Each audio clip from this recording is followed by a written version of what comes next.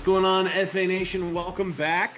First NASCAR DFS podcast of the 2022 season. I'm Dan Malin. I'm joined by Matt Sells. He is the two-time Fantasy NASCAR Writer of the Year. Matt, how are you? How was the silly season or off season? It feels like it was just yesterday. We were previewing Phoenix, and here we are looking at the Clash in LA.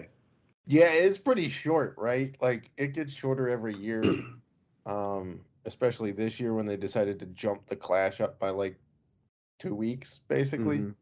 So my silly season was good. It was busy. There was a lot of moving parts in NASCAR, and for those that don't know, I also do basically the tools for Fantasy Alarm. So there was a lot of new tools. All those new NBA tools that you all have been spotting, those all were designed this offseason. So um, it's been pretty good. Hoping soon that I've been named a finalist for the 2021 FSWA Racing Writer of the Year, so we'll see how that turns out, I guess, some point in February.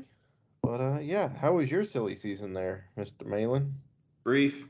It was very brief. Got to finish up the football season, and I usually enjoy January and a little bit of February, where it's kind of like my lighter year in terms of the content that I provide to Fantasy Alarm and DFS Alarm. But yeah, and we were actually talking a couple weeks ago how last season was kind of nice because we had a couple weeks off here and there for NASCAR.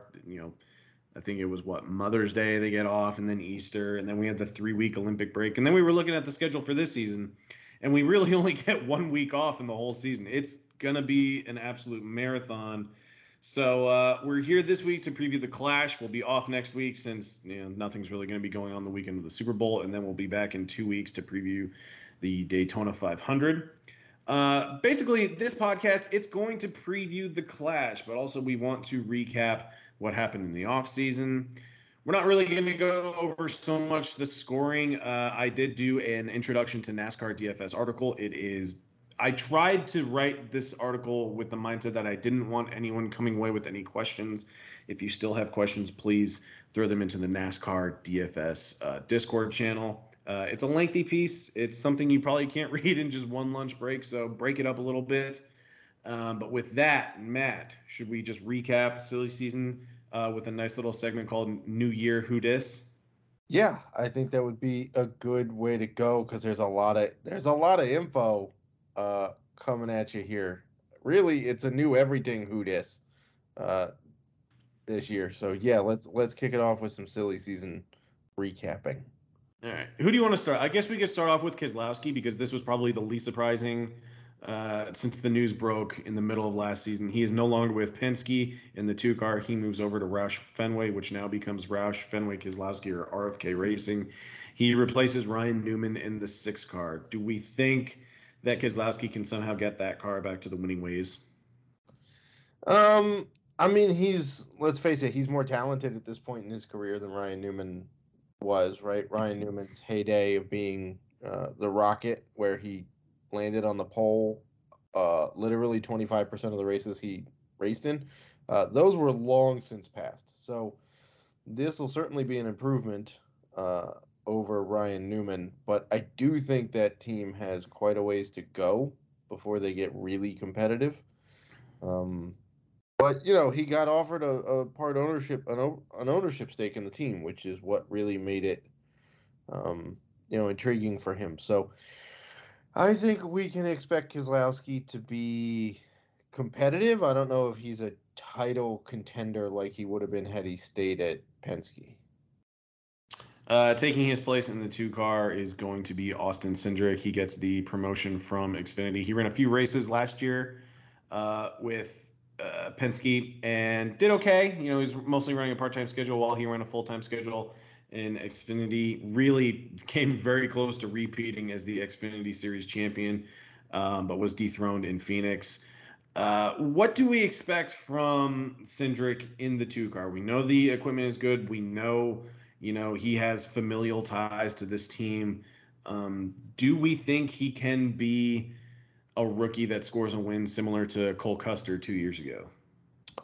Yeah, actually, I do. I mean, the two car was competitive last year, right? And I don't think it was just the driver that was making it competitive. Everybody on Penske was pretty quick most of the year. Blaney was certainly faster than most, but he's got a couple of really good teammates to learn from, right? And Joey Logano and Ryan Blaney are two of the best drivers to get mentorship from. His dad is obviously Cindric's dad, that is director of racing for Team Penske. So, you know, everybody, but the other thing to keep in mind is everybody is on an even footing this year because there's the next gen car coming in, which, It's a good yeah, year to be a rookie. right. There's been a bunch of testing done this offseason, but nobody really knows how it's going to race in actual race conditions for actual race lengths of time. And they also get practice back. Now it's abbreviated, right? It's only like 20 minutes for most tracks. But that is time on the track before they go out for qualifying and before they, send it full send into turn one on the first lap of the race. So I think Cindric can compete. He's, certainly got his specialties. He's quite good at road racing, which he'll have to dethrone a few other dudes at the cup level who are really good road racers. But it'll be pretty fun to watch him out there tussling with guys like Martin Truex Jr. and Chase Elliott and Kyle Larson in the road races there. Chip Ganassi Racing is no more, and that's quite unfortunate because they were a two-car team with two very good drivers in Kurt Busch in the one car, Ross Chastain in the 42. They go to separate teams this year. Kurt Busch will move to 23XI Racing, the team owned by Michael Jordan and Denny Hamlin. He will become Bubba Wallace's teammate. He will step into the 45. Ross Chastain moves from the 42 to the number one, and he'll join Daniel Suarez at Trackhouse Racing. Very intrigued by both these moves. Very interested to see what Trackhouse Racing can do. Obviously, they're well funded with, the kind of ownership that they have, most notably with Pitbull. But Kurt Busch, Ross Chastain, is Kurt Busch the one that we expect probably to do a little bit more, or are you a little bit weary of the move to a new team and a new manufacturer? So it's interesting, right? Because ordinarily you would take the veteran in this comparison, a guy like Kurt Busch who's been around the block, who's driven for basically every manufacturer that's been in the sport, has driven for all sorts of teams and always makes them faster. But here's the thing: he's also switching crew chiefs, he's switching manufacturers, and he's going to a team that, let's face it, I mean, they did get a win last year with Bubba Wallace, right? But it was at Talladega, so And it was but shortened. and it was shortened. Yeah. So there's kind of some asterisks there because it's a wild card race and it was shorter, right? Um, Win's a win though, so a win is a win. We can't yeah. take that away from Bubba Can't, Wallace, can't take it away from Chris Buescher either. that's true. The fog win at Pocono. Um, and can't take it away from Justin Haley, who No, made they the can't. first pit stop in the history of auto racing. Um, so I mean, I think Kurt Busch is going to be competitive. I think there's some question marks about Trackhouse and if their cars can hold up, because that was always the knock with Daniel Suarez last year, right? Was can the equipment hold up? Because he always looked good, and then something would break, right? Famously on road courses, I think he went through 6 transmissions last year. Um, they do have a new shop, so that's encouraging. It's an And amazing facility. Ross Chastain gets to keep his crew chief from the 42 team, so that helps. Um, I guess I'll lean towards Kurt simply because he's the veteran, and he's adjusted to stuff. Plus, it's Michael Jordan who really wants to win some more. Um, but it's really close for me as to who I would like better coming into this season. All right, Matt Benedetto is no longer in the 21 car for Wood Brothers Racing. He is going to be replaced by Harrison Burton, who is getting the bump up from Joe Gibbs Racing at the Xfinity Series level. What are the expectations for Burton this year? How long of a leash do you think he gets with Wood Brothers Racing? Obviously, they have the affiliation with Penske. I don't know. Can he make the 21 competitive this year? I thought he had a good start to 2021. I didn't necessarily love how he I thought he looked a little inconsistent at times. You know, he was capable of running up front in Xfinity, but ultimately, I expected a lot more from Burton in the 2021 season. I was a little surprised that he was getting the call up to the Cup Series. Yeah, I mean, he did win 4 times in 2 years in the Xfinity Series, right? And he Mm-hmm. had basically run his course. Um, I'm not sure there was very many other drivers I would have picked from the Xfinity Series to come up and take the 21 car. Now he does get the benefit of having Austin Cindric's crew chief from the Xfinity Series last year join him in the 21 this year. Um, so I don't know. I don't know that there's a lot expected from Harrison Burton this year. Obviously, the 21 team, their last win, I'm pretty sure came with Ryan Blaney behind the wheel, if I'm not mistaken. Um, so can he sneak in and get a win? I don't know. I think a lot of things would have to go right for him for that to happen. Yeah. Um, but I do think it can be a decently competitive car. Look, it was fast last year. Granted, it was Matt Benedetto, except that guy now went down to the truck series. So, um, I think if they can, and again, everybody's starting with a clean slate. Nobody's got notebooks on this car. Nobody really knows what it's going to drive like. Um, but I think a lot of stuff is going to have to go right for him to be consistently competitive in that car this year. A couple other new teams or just teams that are expanding. GMS Racing announced that it's running the Cup Series in 2022, so they're expanding their reach outside the Truck Series. They will be running. Actually, they purchased a majority of Richard Petty Motorsports, so GMS Racing becomes Petty GMS Motorsports, something like that. They're going to be running a two-car team. Ty Dillon back in the Cup Series in the 42 car, and Eric Jones stays in the 43 car. Do we think that the purchase of GMS can somehow make the 43 car a little more competitive, or are we mostly just looking at Ty Dillon on super speedways and Eric Jones only if he's starting outside the top 30? Yeah, I mean, I would put Eric Jones starting outside the top 25, but yeah. Um, I'm not sure now. I know GMS has had success in the lower divisions. They've been pretty quick in those divisions, but finding speed in the Cup Series is a whole different ballgame. Um, Petty just wasn't terribly well funded for the last several years. It was kind of living off of Petty's name, but they weren't putting a whole lot of money into it, which made it very tough to find consistent speed. That being said, I think the influx of money is going to help with their, momentum, and momentum is generally everything in motorsports. So, while I'm happy to see Ty Dillon back in the Cup Series, um, I'm I'm pretty sure that we're going to be laying off of them most weeks You're unless, tempering expectations, yeah, essentially. Yeah. yeah, basically. Okay. Colleague Racing has come on strong the last few years in the Xfinity Series. They have purchased two charters. They're going to be running two full-time teams. Justin Haley will be in the 31 car, and the 16 car is going to be split between AJ Allmendinger, Daniel Hemrick, and Noah Gragson. I kind of have high expectations for Colleague. I know it's a year of mystery because we're getting, the next gen car. But we are getting a return to practice and qualifying. I'm excited to see what Justin Haley can do. He showed in the Xfinity Series that, he's not just a super speedway darling. He did look pretty good on road courses at times. I'm very excited to see what this team can do. I'm not going to bank on a win, but I think that they'll be able to make some noise, especially when you have a veteran guy like AJ Allmendinger able to run a few races as well.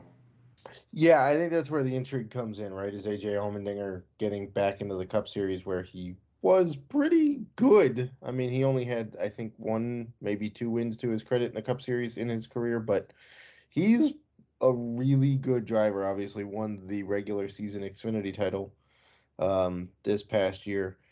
Won a cup race last year too, Yeah, he as a did. part-time driver. Yeah, so it's not out of the realm of possibility that they could win. I do find it pretty hilarious, though, that Justin Haley, according to Vegas odds, has better odds to win the championship than Bubba Wallace does. I think that's a little bit insulting to Bubba Wallace, to be honest. Right.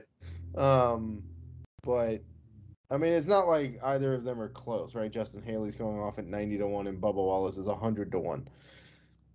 But still, I think I think the hype bubble is real on Colleague, but I don't think it should be quite as big as it is.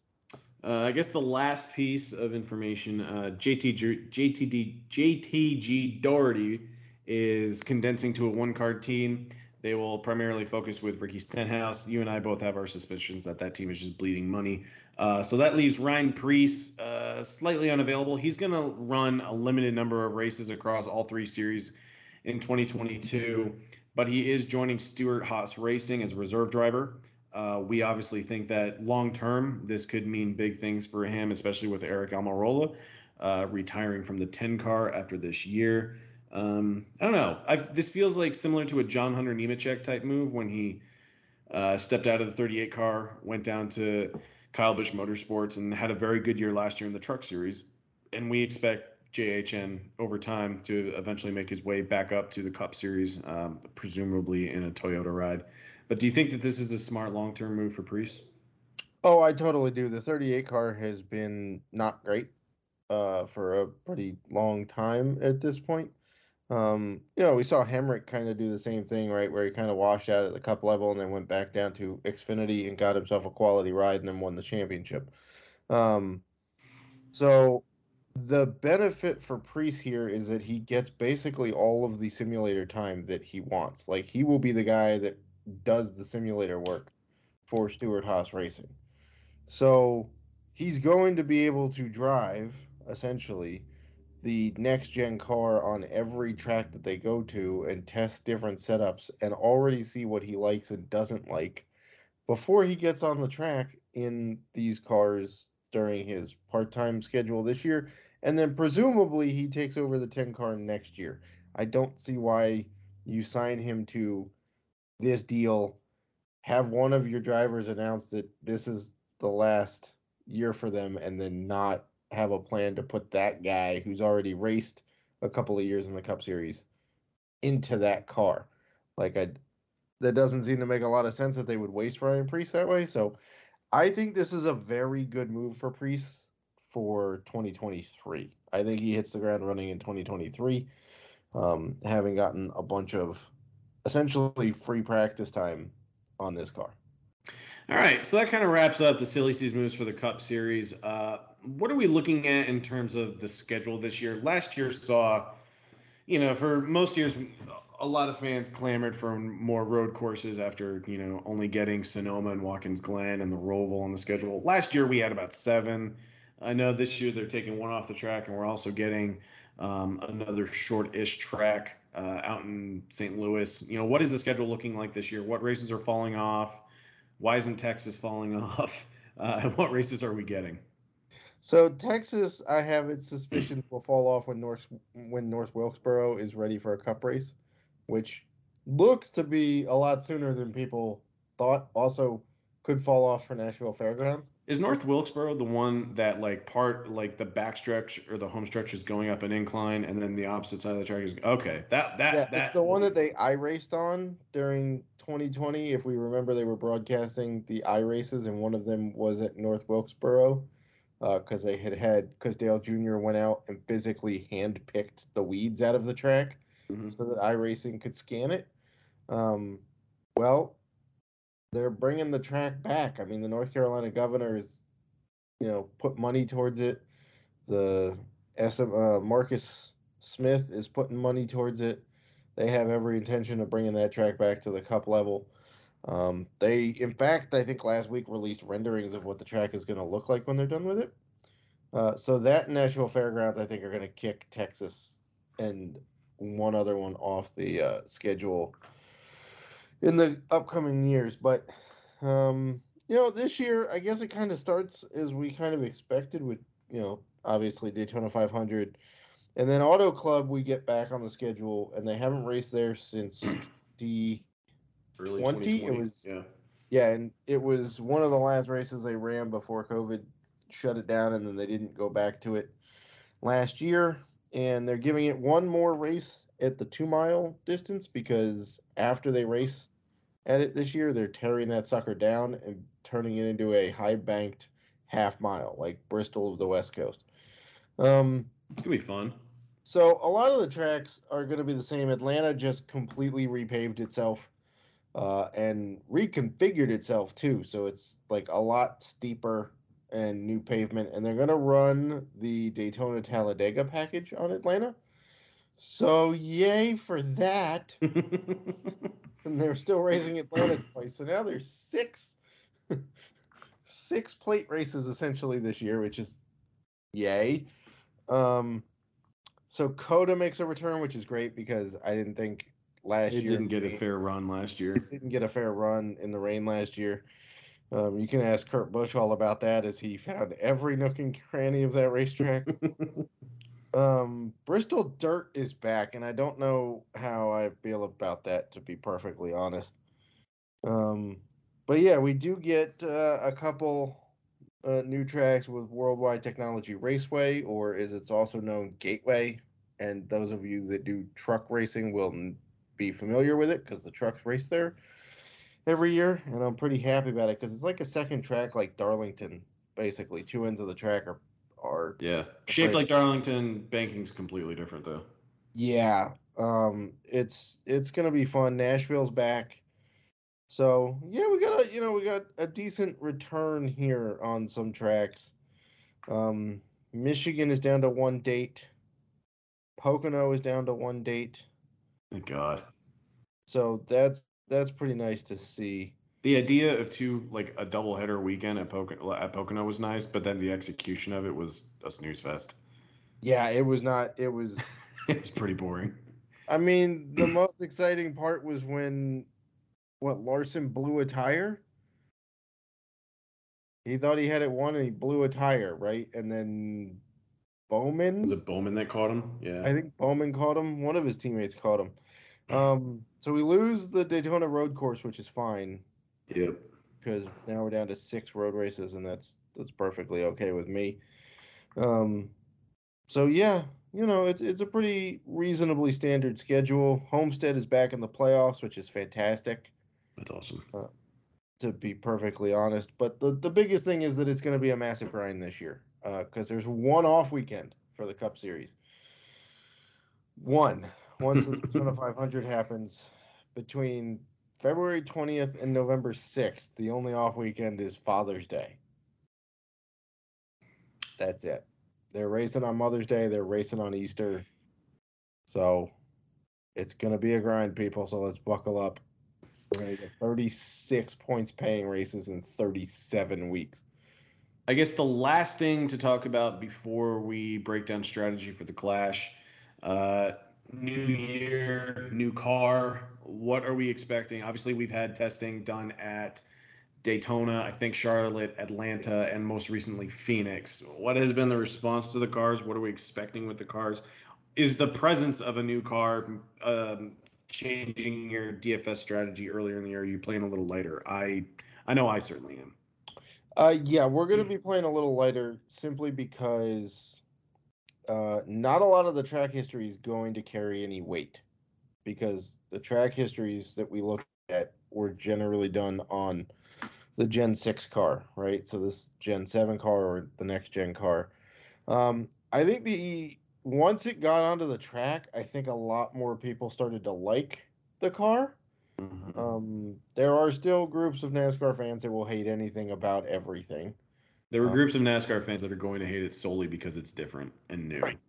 And one of them said it sounds like a farting hippopotamus. I mean, all right, but you're really gonna hate a car because of the sound? Like, have you heard the high-powered go-karts that is F1 and that gets the highest rating it's ever had in the U.S. So, you're just complaining about things to complain about things. I think it's gonna take some getting used to for some fans because it is a single lug nut car now. There's not 5 lug nuts. There's one lug nut. It is an 18-inch wheel, which is new. Um, but I think now that they dialed in the spoiler size and the horsepower, I think the drivers are pretty happy with how it's handled in the tests. I think the drafting that happened at Daytona was what NASCAR wanted to see. Um, and so I think there's going to be a lot of getting used to it still, obviously.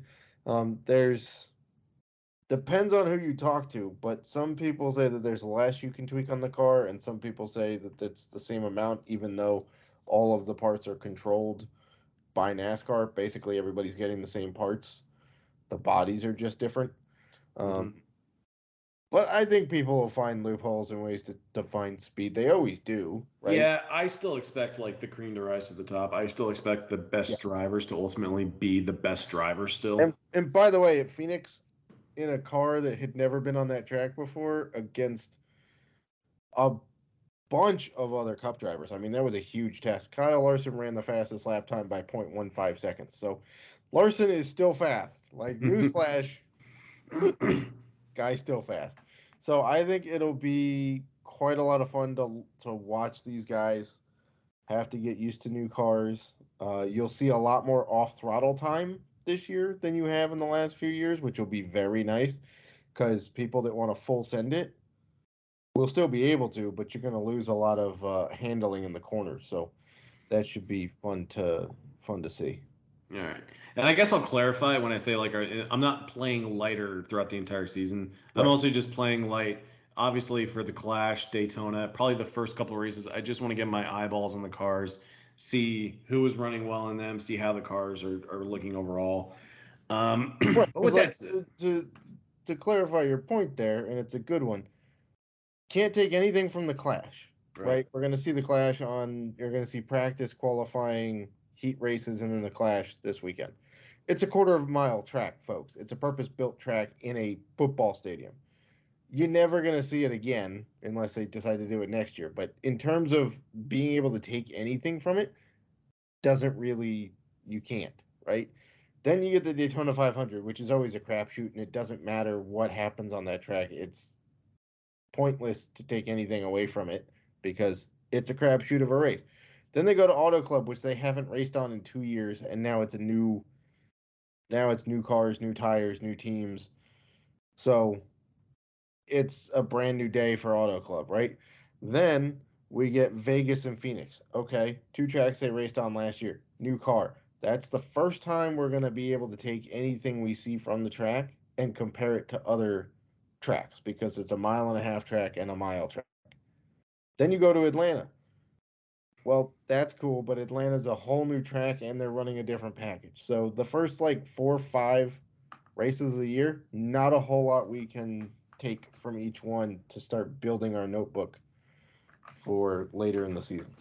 All right. Now we are going to move on to our next segment, Living Life a Quarter Mile at a Time. This is going to be a track breakdown. Matt kind of just did a quick little preview of it. This is a purpose-built track specifically just for racing in the LA Coliseum. It's half the size of Martinsville. It's going to Think of be your high school track, but wider. yeah.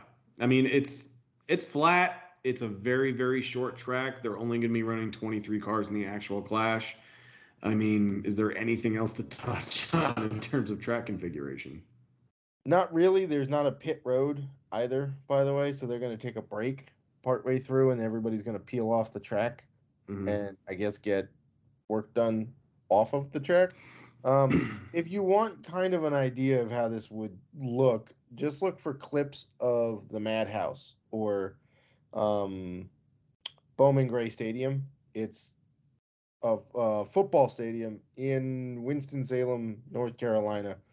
That they race on for ARCA Series cars, and it's basically the same concept, right? It's like a quarter of a mile track built around a football field. Um, and it's kind of crazy. They call it the Madhouse for a reason. It's nuts. So, um, we'll see what we can see from practice on Saturday afternoon, and then there's going to be single car qualifying on Saturday night. That single car qualifying sets the order for the heat races. There are 4 heat races that happen Sunday afternoon. The top, what, 4 from each heat race I believe it's the top four from each heat race, and make then it through to the main event, and then everybody else goes to the last chance qualifying races, of which there's 2. the And top three from those. the top 3 from those make it. And the heat races, by the way, I think are 25 laps apiece. The last Yep. chance qualifying races are 50 laps apiece. And then after the last chance qualifying, the highest driver from the standings last year that has not yet qualified becomes the 23rd driver into the A main, if that's what we're going to call it, basically, which is a 150 lap race, except it's in 2 segments of 75 because there's like a halftime show with a concert. So yeah, that's basically the. So we're not going to know the full field until about an hour before the A main. So you're gonna wanna, just because a guy qualifies first doesn't mean he's actually making the race. Right. So you could build mock lineups on Saturday night from qualifying, but doesn't mean any of those guys are actually going to make the 23 car field. So just keep that in mind. We're going to be tinkering with them all the way up until 6 p.m. Eastern, which is when the race is on Sunday. So Ultimately, how are you looking to build lineups for the Clash? I mean, we get 150 laps, so that gives us about 105 Dominator points to work with. right. By the way, side note, FanDuel, we're recording this Wednesday night. FanDuel released their pricing some point late Wednesday afternoon for the Clash, and no scoring changes for FanDuel for the Clash. I don't suppose that they're changing. They're not going to change anything for the regular season. So They never do. They don't learn. no. So that means Screw it. 5 drivers on FanDuel, 6 drivers on DraftKings, a tenth of a point per lap led and per lap completed on FanDuel, and a half a point plus or minus a half a point for a position differential. On DraftKings, it's 0.45 points for fastest laps. It's a quarter of a point for every lap led, and it's plus or minus 1 whole point for position differential, and then you get points for where they finish. So, in terms of how I'm building lineups, I'm certainly gonna look for who's starting in the front row, because I expect it to be pretty danged hard to pass Yeah. on a quarter of a mile flat track. Whoever gets the inside is just never going to let off the. Especially with lap traffic is going to come into play very quickly here. Yes. Think about how fast it comes into play in Martinsville and then shrink the track by half. Yeah. So you can't pass in Martinsville. You get guys who can click off 400 laps led at Martinsville, and it's a track that's half the size. So, I would say that yeah, we're gonna go for 1 Dominator. I don't suppose we're getting 2 in a 150 lap race. I don't see that. I think one guy's gonna lead. I don't know, probably 75% of the laps, and then from there we're looking at guys who are actually decent on flat tracks. Short. Yeah, exactly. Right. If Eric Almirola the uh makes the main event, he's gonna be a popular play. I'll say this. He's a guy that should always be a popular play on short flag tracks. Yes. And then for whatever reason, his ownership comes in around 10 to 12%, and I'm still mind blown as to why it's so low. But if he qualifies, I'm only doing 5 lineups for the Clash. If he qualifies, he'll be in at least 2, probably maybe even 3 or 4. Yeah, by the way, caution laps do not count in the Clash. Right. So if there's a pileup, well, correction, when there's a pileup, those caution laps don't count. So you're not going to get free laps led like we normally would if there's a caution, right? So that's one thing to keep in mind. But yeah, other than that, I'm going for 1 laps led Dominator, and then the other guys, hoping that they can finish in the top 5 to 10 spots, depending on where they start. Now, how much do you want to dive into actual driver previews? Because I think we're going to be the playbook this week is free, correct? Yeah, the first 2 weeks actually. So here's what I'll say. I think that we're not going to know the actual 23 driver field until Sunday, and we'll be in the Discord, talking about which drivers we like, which drivers we're going to be heavy on. Matt is still going to have a playbook out either Saturday or Sunday that's going to be highlighting drivers. I'm sure it's going to have drivers that don't qualify. That's why if you want up-to-date information, please join us in the Discord to ask questions just about the qualifying order. Yeah, it'll be out. It'll be out Saturday. I'll do my best to take a look at the guys I think are going to qualify. And then, you know, Basically it's going to be treated like the All-Star race, right? Because we Yeah. generally don't know the full field for the All-Star race until about an hour and a half before the race, right? So if there are edits, I will come through and add edits if there's a significant change. If not, it's going to be in the Discord. Um, but really, the only piece of content this week, aside from the podcast and Discord chatter, is going to be a playbook because I'm not going to do example lineups for this race. Can't do it. There's no way. Not with the format of how they're putting together the field. Um, and no projections because, again, there's really zero way to project it without. We're not going to know starting There's no spot. track. There's no like previous track data. Like we don't have anything really to go off. So I'll So say this though, in terms of lineup construction, I anticipate maybe 85 to 90% of lineups to spend at least $49,000 on DraftKings. If you want really good leverage to really get contrarian, don't hesitate to leave money on the table because with DraftKings, it's going to be very easy to build lineups since there are only 7 drivers that are above the average cost per driver.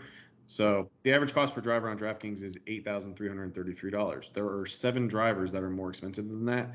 The rest of the field is under that. So And by the way, the top driver on DraftKings isn't even as high as we normally see the top. Like usually, you'll see the top driver at 12,000, right? right. 12,000. I've seen him as high as 12,500. Or I think when Larson was reeling off 5 straight last year, he got up to 12,800, right? He's 10,000. Yeah. So it's not even prohibitive to put him in because he's only 1,700 more than your average spot. So yeah, I'm with you, Dan. That treating I'll this say, like and Daytona. I think that if you want leverage and to truly get contrarian, when most of the field is going to probably be looking to spend most of the budget, I will say like maybe 2 of my lineups will be looking to spend most of my money. But then with the other 3, since I'm playing light, I'm not going to be afraid to get a little contrarian if I really think that that's my best shot at potentially taking this down. Some of my best Xfinity and truck lineups last year were when I was leaving more money on the table, just because that was allowing me to get a little more weird and just be different and contrarian with my lineups. So that's my one bit of advice is that, while we're not going to be previewing too many drivers in this podcast, if any at all, I will say the one piece of strategy that you should take away is for this, if this is your first time playing NASCAR DFS, or if you're just going to be playing light, if you want to try and take down, a $1 3 entry contest, don't hesitate to leave money on the table, especially this week. Yep, agreed. I will have another piece of content out Thursday afternoon on Pickswise. My betting content will be on Pickswise.com this year. It's also if you go to Fantasy Alarm or DFS Alarm, you'll see it right in the middle of the top header there. It is attached with Fantasy Alarm and DFS Alarm. It is a completely free site. You do not need a subscription to see any of the betting information on that site. It's completely free. So I already have a season primer on how to bet NASCAR that's up there. And Thursday afternoon, I will have my picks for the season long championship bets, as well as picks for the Clash um, up there as well. So you can find all my betting stuff every Thursday afternoon during the season. Do we have a promo code for new and or returning users for our NASCAR package? Yes. So NASCAR, I believe NASCAR Pro will get you a discount. And if you want an even bigger discount and you're not following me on Twitter yet, you probably should be. It's at the Salesman, which is TheSelzman. If you give me a follow, all new followers I get will get a promo code for 50% off. Whoa! So Whoa! NASCAR Pro will get you a discount, but if you follow me on Twitter or simply, you know, yeah, just follow me on Twitter, you'll get a 50% off promo code for the package. All right. Is there anything else you wanted to touch on? I know we're not really diving into drivers. I just wanted to talk a little bit of like silly season as well as just some strategy because this is going to be it's going to be nice to get racing back and have something to watch on Sunday with no football, no hockey this weekend. Is there anything else you wanted to touch on regarding this race? No, I mean it should be fun. It's going to be different, right? They have the Clash every year, but it's usually like a 20 car race at Daytona, or last year it was at the Daytona Road Course. Um, I so like to do something different. Like NASCAR is like one of those sports that, it took a long time for it to start taking risks and changes. And so I think it's already done its part to kind of get people talking about NASCAR and the fact that they're running a race in the LA Coliseum. yeah, it's pretty sweet. Also, it's no secret at this point that they timed it for the week before the Super Bowl. That's in LA. You catch the eyes of everybody who's not got anything to do uh, in the off week on a Sunday and focus on the second largest media market in the world. Um, so yeah, I will say that there is a content preview piece up on DFS Alarm for NASCAR as well that kind of goes through what all you'll get this year. So on a normal week, you will get a podcast from Dan and I, and occasionally special guests. You will also get a track breakdown on Thursdays for the Cup race that'll give you all of the stats you need to know for every driver in the field, facts you need to know about the track, strategy notes, tire notes, a whole bunch of stuff. Um, then you'll get betting pieces, which are free. You will also get content from Mr. Malin for the Truck Series and Xfinity Series. And occasionally I will pop in for those if he needs an off weekend. Um, you get race projections for the Cup Series that are updated all the way up until lineup lock. You'll get rankings for cash and GPP games on both sites for almost every race. Um, Playbook for the Cup Series, in which we break down the best plays for you to use for that week's race. Um, and you'll also now get example lineups this year. We're going back to the example lineups, folks. Um, those, by the way, I will say right off the bat, they are not meant to plug and play. They are the samplings with how Dan will do various lineups and strategy moves. But we'll have some explainers in there as to why certain guys fit lineups the way they do. And there'll also be prize picks articles this year. And if you haven't used the lineup generator, what the hell are you waiting for? Because that thing crushed it like 3 years. And I personally spent 6 months of my life working with a programmer building it. So yeah, it works pretty well. Um, it works for the Cup Series right now because we don't have Xfinity truck projections. But that's what you get with the NASCAR package, folks. And it was fire last year. I took down the Daytona 500, and then the first 7 weeks of the year, we had at least one member of Fantasy Alarm Nation winning prizes with commas in them. So We love commas. yeah, we were on fire. The betting picks, um, final tally last year, I called 59% of the race winners in my betting pieces last year, and a bunch of those winners went off at +1,000 to +8,000. That's right, we hit a +8,000 winner. Eric Almirola in New Hampshire. Guess what? Flat track people. That's why you bet them on a flat short track. Um, Called the Daytona 500 winner. So yeah, a lot of good content rolling out. You should probably be signing up if you haven't already, because now is a perfect time to hop on the sport with the best DFS sweat out there. All right, Matt, thank you so much for your time. We will be in the Discord this weekend. Obviously, we'll be pushing the promo code, and we will be in there answering all your questions leading up to the Clash at 6 p.m. Eastern Time. We'll even be in there as we are watching the first few heats live. So come on in, play a little NASCAR DFS, get your feet wet, and then we'll get you ready for the Daytona 500 in 2 weeks. So, Matt, best of luck to you, and best of luck to the FA Nation. Best of luck, FA Nation.